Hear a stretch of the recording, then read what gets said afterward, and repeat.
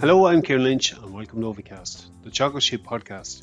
Each episode will bring latest insights, advice and technical updates for the sheep industry. Incorporating clover into a sward has multiple benefits in livestock systems. To discuss this in more detail, we're joined for this episode by Dr. Philip Crichton. Philip starts off by explaining how increasing the clover content can reduce the requirement for chemical N during the mid-season period. We discussed the inclusion levels of clover in a reseed mix, and Philip highlights the various clover varieties that should be considered for sheep swards. We move on to focus on oversown clover into existing swards, with Philip outlining why the coming weeks are an ideal time to consider this. We discussed the various methods available to accomplish this and what impact pre-sown management and site selection have on the successful establishment of clover in the sward. We finish up discussing grazing management post-sowing and why frequent grazing of light covers is a benefit to clover establishment. But we start off with Philip highlighting some findings from recent work being conducted in Teagasc Athenry on the impact it has on animal performance. Yes, Kieran, so I suppose there's three main benefits really to incorporating clover into our swards. The first one, as you say, is the effect on lamb performance, and it's really from now onwards, I suppose, particularly post-weaning, lamb performance is increased on grass clover swards compared to grass only swards.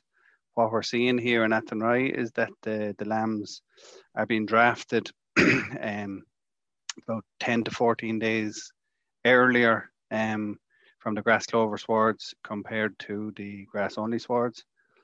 So that is a benefit. In terms of fertilizer, nitrogen use, we are able to reduce the amount of chemical nitrogen that we have to put into the systems, I suppose, to support the same level of output. So we would have trials going on here at the moment where we're seeing that grass clover swards receiving 90 kilograms of chemical nitrogen per hectare over the course of the year are equaling the sward output in terms of tons of dry matter grown per hectare for the year as swards, grass only swards, which are receiving 145 kilograms of chemical nitrogen per hectare.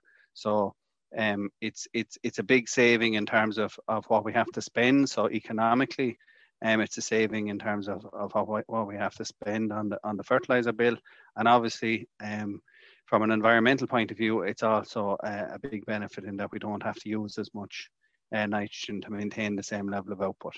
It's coming into its own at the moment, and for the next couple of months, like it's from a sward point of view, the proportion is increasing when grass quality can be challenging over the coming months. That's your kick in performance, and you said there, like, we're getting that boost in grass production without the need for a larger amount of chemical in. So look, it's a big win-win. I suppose, Philip, if we're to look at how do we get this into our swards, like, to deal with the standard way first, for those considering reseeding this year, obviously including clover in the mix is a sensible option. You might just give some indication, like, what level of clover should we include in the grass seed mix, and maybe what kind of varieties do we need to look at for sheep systems? Yeah, absolutely. So I suppose there's two main ways of getting clover into the sward, and the most reliable way, I suppose, is through a full reseed. So if people are considering reseeding, what I would say is to include white clover in the seed mixture. And for sheep swards, we're talking about including about 2 to 2.5 kilograms of white clover seed per acre, or 5 to 6 kilos to the hectare inside in the mix. So your typical mix will probably be somewhere around 10 or 11 kilos of grass, and then plus your 2.5 kilos of white clover. It's a slightly higher inclusion rate maybe than what some of the standard mixtures might be. But again, as we've often said in previous times, because the sheep sward is so much denser, and we tend to need to have that higher seeding rate to get a higher percentage of clover established in the early stages, so that it can compete with the grass over time. And I suppose the important thing, again, for sheep swards, is that we use a small leaf clover. So there's different types of clovers, small leaf, medium, and large. And it's how big the leaves are. The small leaf clovers are much more tolerant of, tight sheep grazing, or maybe we won't even say tight. It's the kind of selective nature that sheep sheep graze down into the sward, rather than, cattle maybe will graze from side to side and maybe aren't quite as selective. And these small leaf clovers, while they will be slightly lower yielding, they are much more persistent. And I suppose the varieties we're talking about there are the likes of Colfin, Galway, and Aberrace. And they each of those would have been bred either in Ireland or in Wales, and have been bred using sheep as part of the breeding program. So they've been put under pressure and are doing what they should be doing. Then what we're seeing out on farms is that they are able to stand up to sheep grazing. They're a suitable choice. I think we'll include the link to the recommended list for anyone to have a look at the different varieties to stay on. Right, so they're seeding in Dobby's method, and certainly a lot will be using that opportunity this year. But just in terms of getting clover into established or existing swards, oversown is something that's come back into focus a bit more. It's something that's worth considering on farms. I know it's something you've done a lot of work on. Maybe just the timing of that oversown, is it suitable at the moment to be considering it? Yeah, so I suppose the practicalities of trying to get clover in a reseed is fine if you're reseeding, but you can't reseed the whole farm at the same time either. So the oversowing option is probably the more practical way of getting clover into the farm if you want to get it in quickly. Timing, yes, right now at the moment, really, May June time is the ideal time. The reason for that, I suppose, is that we need as long of a period as possible for the clover to establish in good conditions, and by that I mean that there's still plenty of heat in the ground, before we get into the winter months, so that the clover can develop and establish its stolons and that. For oversowing to work, what we're looking for really is warm, moist conditions. So at the moment, we've no shortage of moisture. It's about we do need a little bit of a cut in the ground as well, so that we can expose some soil. But we need that moisture for it to germinate. And obviously the heat. Now, look, it has been cooler than normal maybe, but hopefully, over the next week or so, it's looking like it's going to come. Yeah, it's forecast to warm up, so that will be ideal conditions. It's probably over the last couple of years, it's been tricky enough to get the two of those to line up, and that we've either been very dry and warm or very wet and cold. But it's looking like at the moment, if people were in a position to do it the next week or 2 weeks, could be a very good time to oversow with clover. Okay, you mentioned there about getting the seedlings exposure to soil. There's a lot of different methods out there at the moment, Philip. Certainly there's a lot of different equipment suitable for oversowing. Are there differences in them, and what's best practice for oversowing from a method point of view? Yeah, so I should have maybe made clear what I meant by that was that I suppose traditionally there would have been, when we talk about oversowing, a lot of people maybe would have talked about mixing clover seed in the fertilizer spreader with the likes of, your P&K compounds, so something like 0730 or whatever, and just broadcasting it with the fertilizer spreader. It was very successful in dairy and cattle circumstances where the sward is that bit more open and you would have soil there exposed that can take the seed. Unfortunately, again, because of the much higher density of the sheep swards, we have found that really for it to be a success, you have to use some sort of a mechanical intervention, some sort of harrowing, whether that's with tines or discs or something, to try and open up that sward a little bit and get that seed soil contact. It's getting that clover seed in contact with soil, and then it's down to the level of moisture and the level of heat to get that to germinate. But if the seed can't get in contact with soil in the first place, then no amount of moisture or heat is going to make it a success. So really, to answer your question, any of these machines, no, there isn't really a difference. All I would say is that to establish it successfully on sheep farms, some form of mechanical intervention. So whether it's one of the tine harrows or one of these one pass or harrows with the discs and tines and rollers or whatever. There's a lot of different types of machines. It's going to depend on what's available locally or whatever. They'll all work. I suppose the critical thing is getting the field grazed off good and tight, or maybe coming in after cutting for silage. So, like, Philip, you really are looking at a more purpose-built machine for sheep swords. Just maybe explain now just a little bit more, like, difference in that open sward that we might see on cattle pasture versus that really dense old pasture sheep sward. The sheep one's going to be a bit more tricky. Is soil contact, is it grass competition as well? Yeah. So competition with the grass. So really, what we're trying to do here is for the clover to be able to establish. Obviously, when you're going into a full reseed, everything is developing at the same time. So everything has equal opportunity in terms of moisture, heat, and light. And light is a very important one for clover. And if you're oversown into an existing sward, and it's an existing sward that's quite dense, the issue there is that the grass is going to be very easily going to be able to compete for light. And if that new clover seedling is kind of shaded, and the canopy of the grass closes in, it's not going to be overly successful. So number one is that we're kind of ripping the sward a little bit to create a little bit of space for it, so that it has the opportunity to get that light to develop. Like, that's one factor going to influence it. Obviously, there are other basics from soil fertility up. If you're going to make that investment this year and try and get into your system, what other key factors do we need to look for? What can influence it from a site selection point of view? Like, how do we pick the fields we're going to get the best response of? Yeah, so exactly. So it's not maybe every field is going to be suitable for oversowing. So there's three main things. Number one, as you said, there is soil fertility, just like we talk about grass. If your soil fertility is below optimal, then it's probably a case that maybe work on that this year and next year maybe. And once you're happy that the soil fertility is corrected, then you can think about oversowing, because again, the clover is going to be very sensitive to any deficiencies there. The actual sward type, a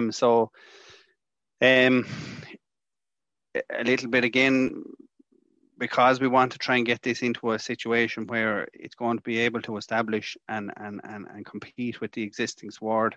Some of your really old, permanent pastures that are very, very thick and maybe thatchy in the bottom, it's going to be very difficult to open them up enough to get the clover to establish. So if it's a really, really old sward that's very, very dense and you're not able to open that up enough, it may not be the most suitable. But if it's a relatively productive sward with a good content of perennial ryegrass that will actually benefit from the nitrogen fixation of the clover as well, it should be possible to open that up enough to get the clover to establish. And I suppose just the final one on field selection, obviously, in terms of weed control, if you have a weed problem in the field at the moment, I would advise getting on top of that weed problem this year, with the view to oversowing next year. And the reason for that is that to get rid of those weeds, a lot of the sprays that we would use can have a residual effect for up to 4 months. It depends on the spray you're using, but a lot of them are 3 to 4 months residual, which would prevent the clover from germinating. So it's really a case of address that issue this year, looking forward to what you're going to do next year. And I suppose we should just say, in terms of weed control, we didn't mention it for the reseeding element of it. There was an issue there with regard to clover safe sprays for white clover inclusion in reseeds. That issue is now resolved for this year at least. There is an emergency license granted for the clover safe sprays, so nobody needs to worry about not being able to incorporate the clover into their reseeding mix this year, because you will be able to get the product this year. No, good point. Like, so you need a clean sward, you need a fertile sward, and possibly some of those swards were seeded recently that didn't have enough clover, or the clover wasn't managed correctly, and so they're the ideal places to target it. Just in terms of management after, Philip, some would indicate, going, or suggested previously, an application of slurry after oversown can help it. Is there a benefit to doing Yeah, so I suppose look at what I would say there is maybe watery slurry. You wouldn't want very thick slurry that would maybe cake the surface, which could cause a bigger problem than benefit. But watery slurry there, again, as we say, moisture is something that does help in that it softens up the ground and makes the clover seed, easier to establish. And also, I suppose the application of the slurry sometimes can help with the downward pressure in forcing it down into that soil a little bit as well, for the seed soil contact. Giving them a nutrient supply as well. Look, others would have indicated maybe we see coated or pellethead clover as well. Is there any difference in that versus your ordinary clover seed? The main difference, I suppose, there is coated seed available, and what the coating is basically a mixture of different nutrients. It can help, when you're in an oversowing situation, anything where you can get those extra nutrients there to help it germinate. The one word of caution is that when you're using coated seed, for every kilogram of the coated seed you're using, about 40% of it is the coating. So you're only getting about 60% of the seed that you would be getting if you were using, ordinary naked seed. So you'd have to build that into your seeding rate. So, just on a per acre or per hectare basis, your standard rate you would be going for oversown versus if it was a coated seed. Yeah, so oversown we'd be upping the rate another little bit. Even again in the sheep swards, I'm kind of going at a rate of about 2.5 to 3 kilos to the acre, or 6 to 7.5 kilos to the hectare, again because you're in a much more challenging environment, a denser sward, and to try and give yourself the extra potential there to establish a decent level of clover in the sward, we have to use a slightly higher rate than maybe would have been used on the cattle swards. And then if it's coated, you have to increase that accordingly. Look, I'm going to bring you back on something you touched on earlier. We talked about the competition of grass in the permanent pasture swards, the risk of shading out. Our management post-one, we could have everything right, pick the right field, weather comes right, do it properly, the whole lot. If we don't manage it correctly afterwards, Philip, we're likely to maybe go not back to square one, but we're not going to get as good a success rate as we would have hoped for. What are the key things we need to look out for in this first year? We're trying to get that clover established. Yeah, so I think if people could remember one thing about the post-sowing management is getting light down to the new seedling. And how you'll get light down to the new seedling is to graze it frequently at light, low covers. So don't let very high covers of grass. It's about controlling the cover of grass on the field for the rest of the year. And by that, I mean that it's not getting really strong, that it's not closing in the canopy. The top of that sward is not closing in so much that there's no light getting down to the base. So frequent light grazings, don't cut for silage. If you're sowing into a paddock now in the next week or two, don't close that up for silage and have that shaded, because the seedling is just going to struggle. So frequent light grazings, and when we get to the end of the year, maybe try and close that field later in your rotation, to give it as long as possible light getting down. Again, if we closed up early and there was a good cover of grass built up over the winter, that could be shaded through the winter into the spring and could inhibit the development of the clover plant. So you're looking to graze that really right through to mid to late November, weather permitting? Yes. Okay, so it's frequent grazing, it's grazing tight. Just in terms of grazing tight, like in sheep swards, as you indicated earlier, they're very selective. Anecdotally, we would have always assumed it was more difficult to maintain in sheep swards. Not that I think your work over the years has proven otherwise. How tight a residual, Philip, are we going on it? And is it residency period? Is as big an issue as the residual we're grazing to, in terms of trying to maintain it there long term? Yeah, so I suppose the residency thing could have been part of the issue maybe historically as well, in that, as I said, the sheep can be very selective in what they graze. So if they are continuously on the same field, the same paddock, and clover is a very palatable, very digestible forage, so they probably are selecting that out and maybe overgrazing the clover, even if the overall sward height was maybe not overly tight. So I suppose the whole paddock rotation thing, where we're trying to target your 2 or 3 days grazings at a time, it's very beneficial to the grass plant in that, you know, as the new leaves appear, the sheep have already moved on and you're maximizing your grass growth.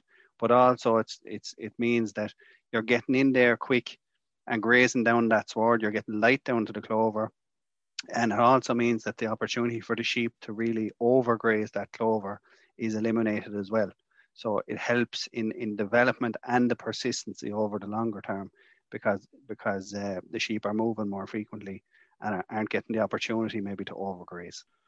Philip, just for anyone who wants a bit more information, like there's a very useful publication released just a number of weeks ago on the establishment and management of white clover that you were involved in.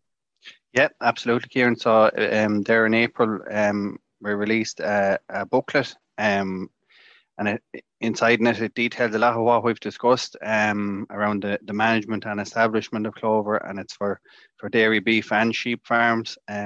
Obviously from a sheep perspective, where there's specific differences or whatever, they're highlighted in the booklet, and that was put together by